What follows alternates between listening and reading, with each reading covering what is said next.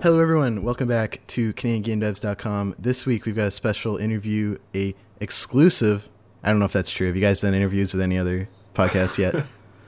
We may have, unfortunately. All right, I'm just going to pretend that you haven't and say exclusive interview with Only by Midnight, a rad indie game studio from Edmonton, Alberta. And joining us this evening, or whenever you're listening to this, hence the podcast, is Andrew and Jen. Can you please introduce yourselves? Let us hear a bit about what you do and where you're at. Sure. Hi, I'm Andrew Charnetsky. I'm one half of Only by Midnight. I've been making games for 15 years. I'm a co-founder of Serious Labs in Edmonton, where we make like VR training simulators and whatnot. And for the last year and a half, I've been working on Curved Space with my lovely wife Jennifer, because shooting energy spiders on crazy terrain is just more exciting than dealing with like big industrial clients. I love that. I'm Jen LaFace. I'm responsible for marketing, administration, communications, quality assurance, writing, anything non-dev related. My background, I've worked science fiction and fantasy writer and editor for 10 years. And I also have worked for OnSpec Magazine, Canada's longest science fiction and fantasy magazine, as a publisher's assistant. So I had to herd cats in that role. So it's been great working on Curved Space with Andrew here. That's awesome. That's such a cool path to getting into game development. I'm always interested to hear where people come from when they get into games. So VR, training sims, sci-fi, fantasy, writing and editing. Yeah. That's cool. Seems like a pretty solid path. And of course, our regular host Steve and myself, we have some questions for you. If you don't know, CanadianGameDevs.com is a site dedicated to covering all the games made in Canada and the people who create them, like you two. So I always want to start with, where did the name come from? Why Only by Midnight? Well, I was just thinking Only by Midnight. For myself, it was kind of this, midnight is this time of confusion as well, where it's like, do people mean the next day or the current day? And I just thought it was kind of interesting, like Only by Midnight. It's kind of like that bewitching hour is kind of what I was thinking. I know Andrew has his thoughts too. Well, when Jen first proposed that, we had a prototype that started growing roots. It started to become something real. And it's like, you know what? We should do this properly, and we're going to have to incorporate something. And there's going to be actual paperwork and things, but we need to do that if we're going to approach, say, Nintendo.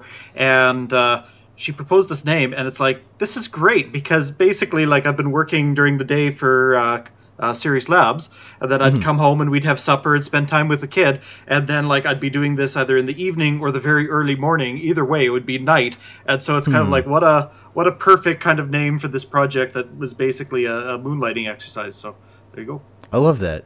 By moonlight, how everyone should make games, or in a cabin in the woods. The name was available when we did the name search, and all that went well, and people don't completely assume it's a porn studio or something, so yeah, there we go. Ooh, I didn't think about it till you said it, but now it's in my head. Yeah, you know what? It sticks in people's minds. Let's run with it. Two other big criteria is make sure the name's available for domains and stuff, and does it sound like porn? Yeah. Make sure it's not a weird acronym. I've worked for 3DI and SLI, so yeah, the three-letter acronyms are a little much. Now I want to ask, where did the inspiration for Curved Space come from? You said you've been working on it for a year and a half now? So some of the prototypes go back, forever, but basically everything on Steam right now is since February 2019. Although this last build has been fairly straightforward, because we've gone through these prototypes and sort of set out to build a thing. But so where did the idea for the original prototype come from? And so that was actually, we used to make a lighting software called PureLight, and I made a bunch of these sort of lighting study environments that had lots of curves and weird shapes and stuff like that. And somewhere between that and wouldn't it be awesome to have something on that surface and because it's light map based, sample the light at point, make a game out of that. And that got into the idea of how could I have a 2D game on a 3D surface. And went through a few different prototypes and found something that you would look at and go, oh yeah, that's sort of proto Curve Space. And I was actually pretty happy with how it played. Like it's like, I've cracked the idea of physics, I've cracked the idea of how the combat and movement works. Like there's actually a game here, and that was kind of early 2019. And I was all proud of myself. It's like, yeah, I figured out this game. We're just going to finish it up, throw it on Steam. This is going to be awesome. And then I got Jen to play through it, and she's like, yeah, it's kind of fun to play. What are we doing? Why are we doing this? So we tried to hash out kind of the reason why someone would play the game, kind of like the motivation and that sticks with the character. And we were driving down to all things from Edmonton to Calgary to like a writing conference, and I turned to Andrew and I said, well, how about transtemporal space spiders? And he's like, yeah, maybe. As you do. and like that's a totally on-brand thing for Jen just to like turn around and say. And if you look at Curve Space, you can see how, transtemporal space spiders. Got it. This fits. And it kind of led to like there's a little bit of a choose your own adventure flavor too as you go through the story as well. But yeah, that was so funny. We were going down a writing convention and it inspired all this. We didn't even get to the panels before we were thinking up ideas, but it went from there. Yeah. So where would you say the major source of inspiration are, either for the story or gameplay or setting? Well, we hired a 2D artist, Kyle Charles. He's worked. I know him actually through OnSpec. OnSpec had like a segment of kind of a graphic novel comic segment for a while, and he had done some artwork for us. And he's done stuff for I think Heavy Metal and I think 69, which is zombies in Vietnam. I think. That's nice. The comic. But so he did some artwork for us, and then we went back and said, okay, we need some more artwork. And then we looked at the characters that he'd done and thought, well, yeah, we can center it around this female space miner energy farmer, and we kind of went from there. Yeah, so like the original character was just like we wanted a slightly jokey intro just to sort of ground things, and didn't want to do like the Space Marine or something like that. And we're both fans of like female protagonists, so it's kind of like, okay, well, if she's not like a space fighter, what's the alternative? And this is right before like Love, Death, and Robots, but like, yeah, of course, she's basically somewhere between like sci-fi oil rig worker and farmer. And like our intro little cinematic, it's like, first we used to gather energy and cool music playing and whatever, and it's kind of sci-fi oil riggy. This attracted spiders, and the music picks up, and like, of course it does, and these giant spiders. And then it flicks to her, and it's and now we harvest spiders, and she has this perfect smirk, and it's like, yes, that's a good thing. It's much more entertaining source of energy, and built a lot of the game kind of around that first image, and then turned that character, and then we thought, again, it's like, this is good, we got it, we're harvesting spiders, that's all we need. And the damn players, they want a story with like reason and arcs and things, so we really sort of fleshed that out, and like what sort of timey-wimey parallel universe stuff would start to make sense around this character. So that was that's on the story side. Gameplay-wise, if you play it, it's the big inspirations, although there's a lot of things going on, but the big ones would be like Unreal Tournament 99, like the original Unreal Tournament, and Steriden. So two games I've spent way too much time playing, and it feels a little bit of both, but on a 2D surface mapped to, or 2D field mapped to a 3D surface. And, that's weird. I wouldn't have picked those for inspirations, because the first thing that jumped to my mind was, I don't know if you're familiar with Super Stardust.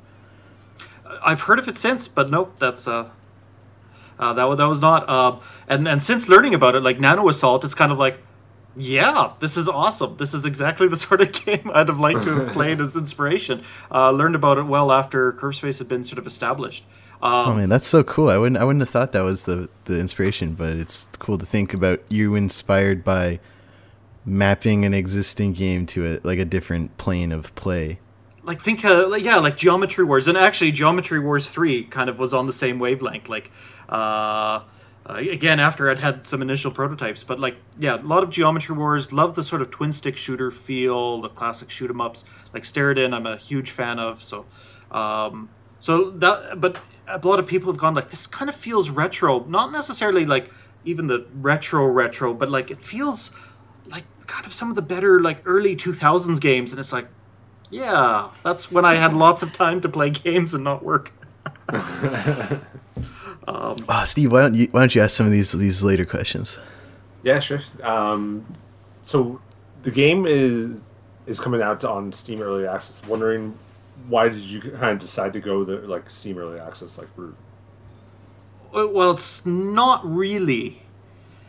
We have a demo on Steam, and then we have the beta, which is basically a sign into the Discord, and we'll give you a little bit more content, but it also means where we can talk about and get feedback. But yeah, it's not really the full early access model, and it's been one of those big discussions back and forth. So hindsight, not sure if I'd have done it differently, but is what it is. So with the beta, how do you kind of set up the beta on Steam? Do you have to tell them? Do they give you any resources? I guess you were kind of using it as a way to guide people to the Discord, really, as well, right? Yeah, at the end of the day, the whole point of the beta, it's the Steam demo, but with a argument that unlocks a little bit more content. So it's really just a demo. I would have loved to do here is a beta key or beta build branch, whatever you want to call it, on Steam, but that you can't have wish lists. You can't, if you give someone a key, even for development, they can't wish list. And so it was one of these, you know what, really it's going to be the same content. We didn't want to give away the entire game in this public beta. So maybe let's turn that into a demo. And it was about the same time we were talking with Xbox about being part of their summer event. So it's actually, you know what, let's actually do this, have a proper demo. And then the beta is really a little bit of extra content, but also a means of tell us about the demo and let's talk. And it's been really quite successful in that. We've had a couple of great discussions on our Discord. We've brought in a couple of the people from that into basically the in-studio development side of things, and the feedback has been just amazing to really help hone this and understand what works. And a big shout out to our beta testers, especially Dan, who's really helped show us how this game works at a high skill level of play, and it's been amazing to kind of narrow it down and dial it in to how you'd want to play this if you're going for that trillion points. And then also a big shout out to Sam, who's this is just a fun game to play, and really kind of helping us bridge that whole spectrum. Nice. I guess talk about the music a little bit. Did you guys where did the idea come from? The music? What was the kind of the theme that you wanted to go in for it? Who did the music for you guys? What was that process kind of like? Well, how that started, we've gone through the label Fixed Neon, but how that happened was Andrew was programming in the wee hours of the morning, and he would always have there's a couple, I think, DJs on YouTube. There's Astral Throb and Prime Thanatos, New Retrowave, and they play all this great synthwave music, which has vocals and not vocals, and you can kind of get into the zone with it. And Andrew was listening to this, and I think it was inspiring all of his Tron lines in the art and just the direction. And he's yeah, there seems to be a theme with this music here. Maybe we should incorporate it. And after some investigation, there's a label called Fixed, and they have also another label called Fixed Neon, which does kind of more of the synthwave. And it's been absolutely a pleasure working with them. They understand gaming, which is really cool. Yeah, the music literally started to color the game to the point where I'd do a play test and I'd have to put some of this on in the background, and then it's okay, if instead of commissioning music, which is sort of the original plan, although that can get quite expensive, it's maybe I can just license the stuff that already exists.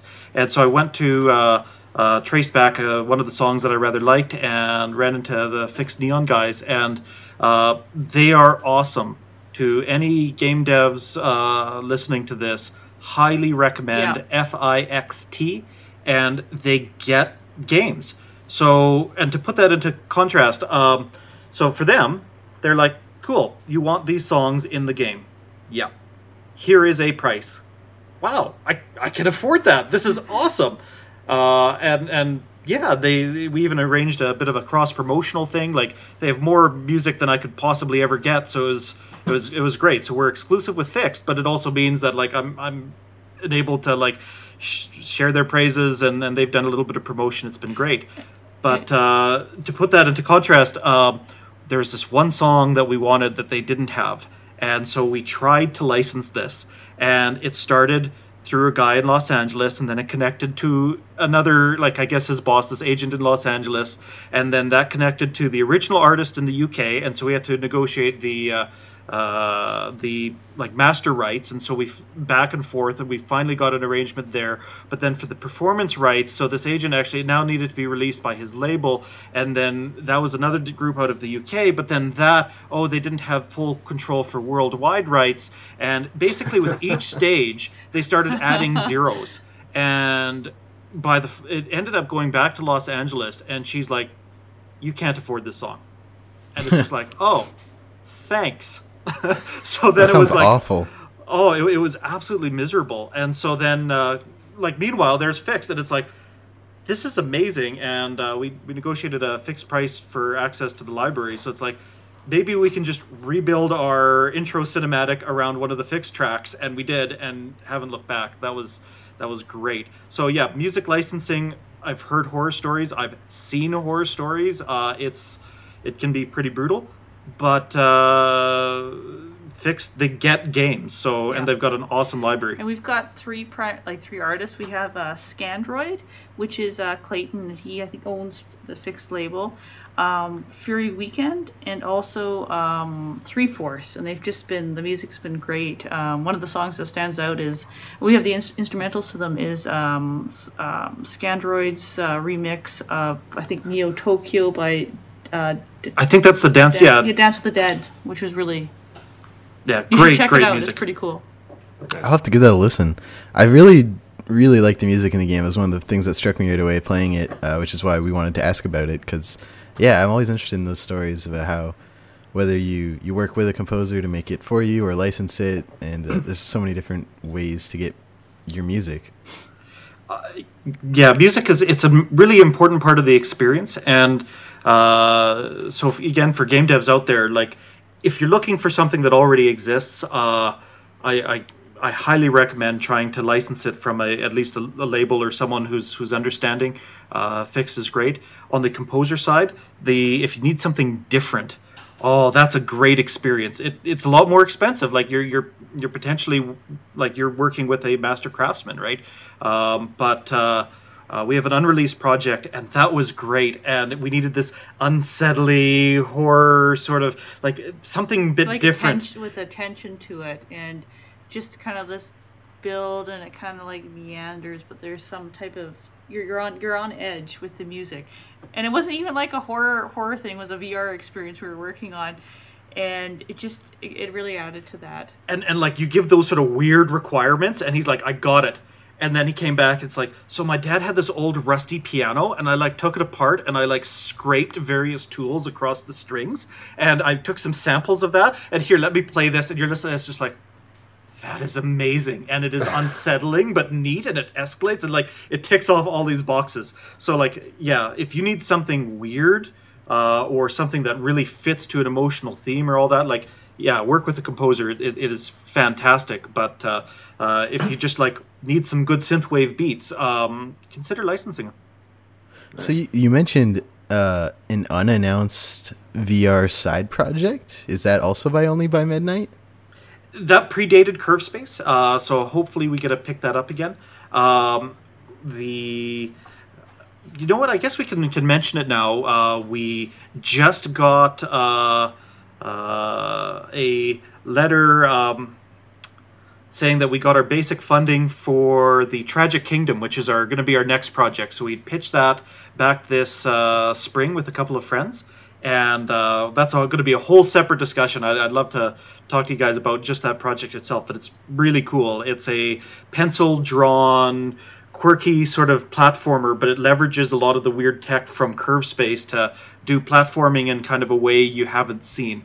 And all with this just amazing pencil-drawn aesthetic. And like Curve Space is what can Andrew build with a little bit of help from guys like Jerry and Kyle and whatnot.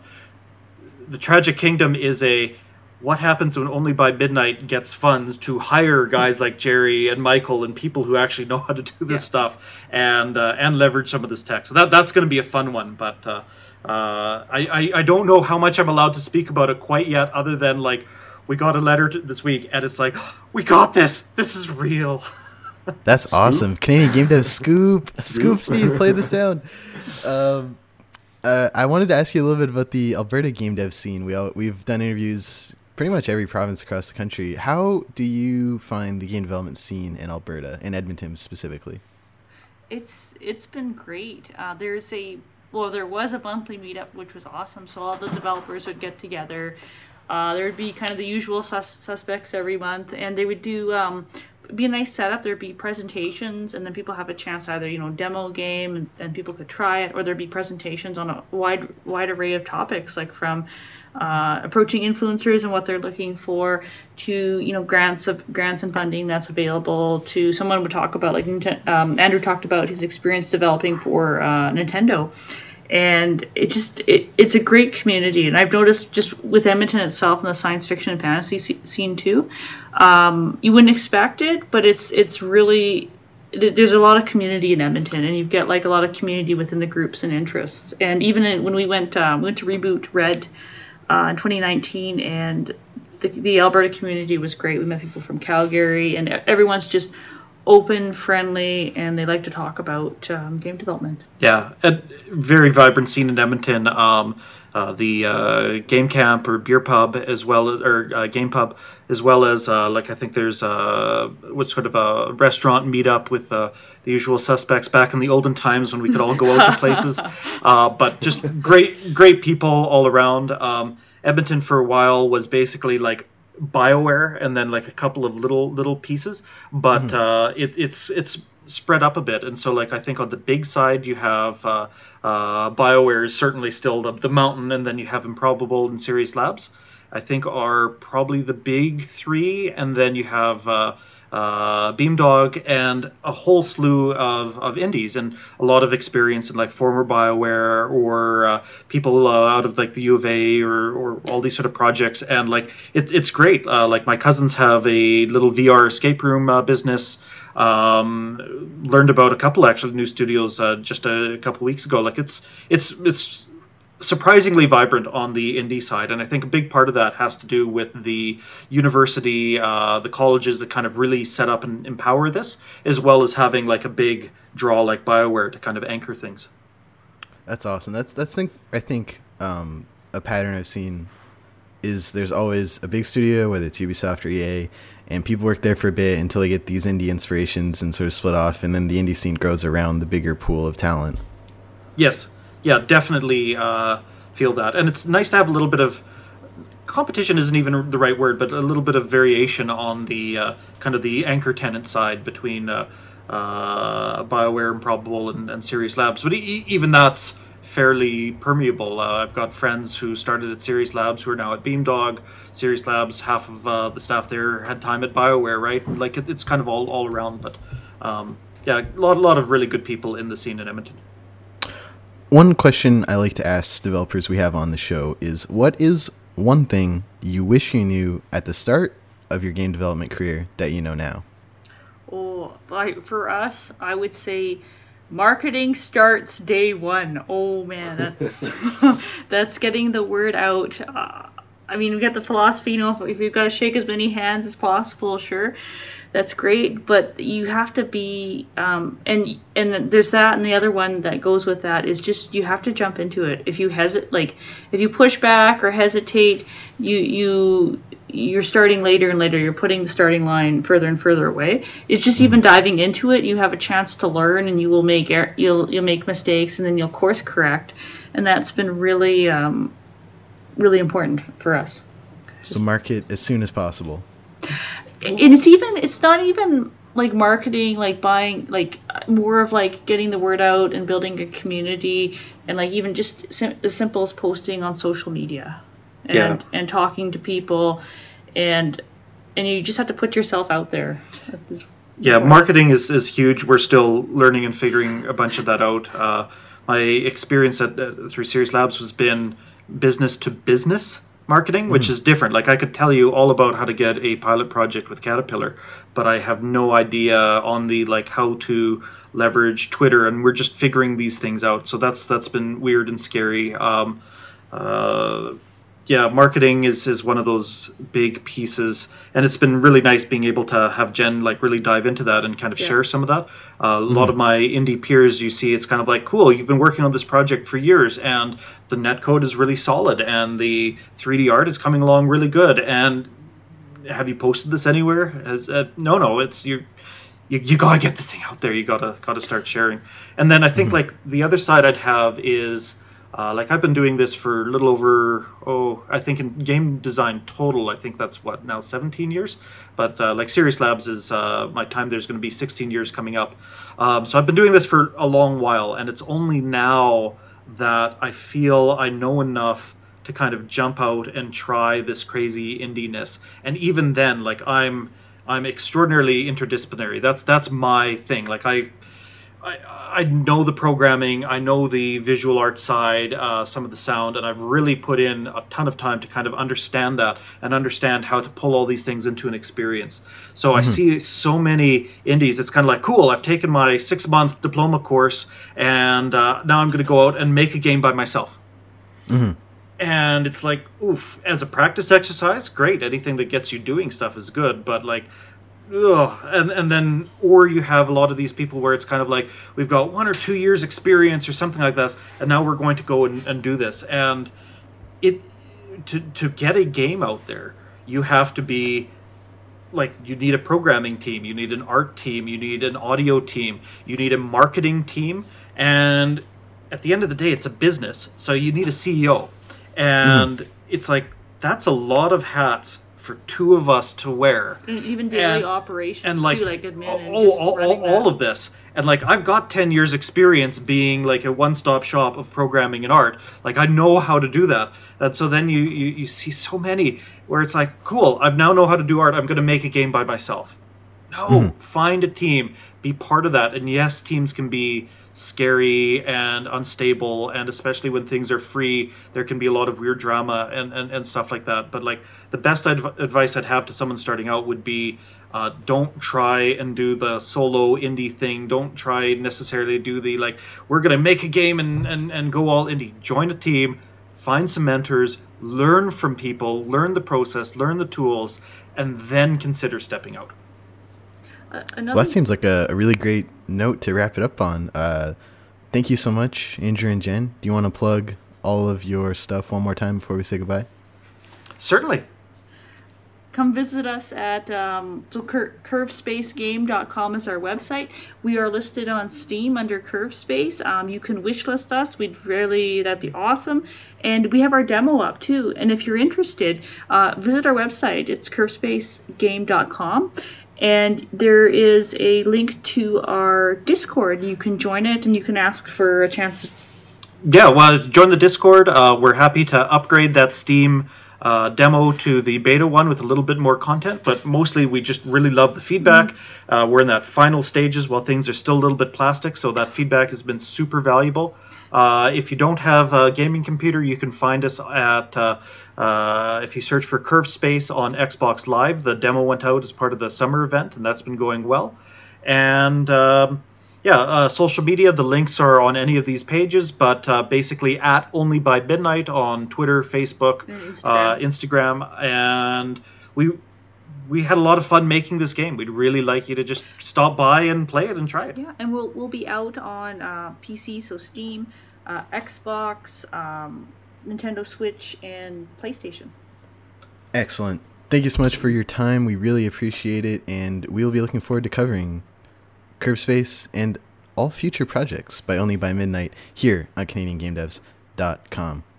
And thank you so much for what you're doing. It's been a joy seeing you guys on Twitter. It feels nice to see that sort of spotlight for Canadian development, not just personally, but all these really cool projects. So thank you so much. Thank you so much. We love doing our part. We love seeing, covering, being. Isn't that right, Steve? That's exactly. Cool. Thank you so much for listening, everyone. And yeah, join the Discord at Only by Midnight and CurveSpaceGame.com. Bye.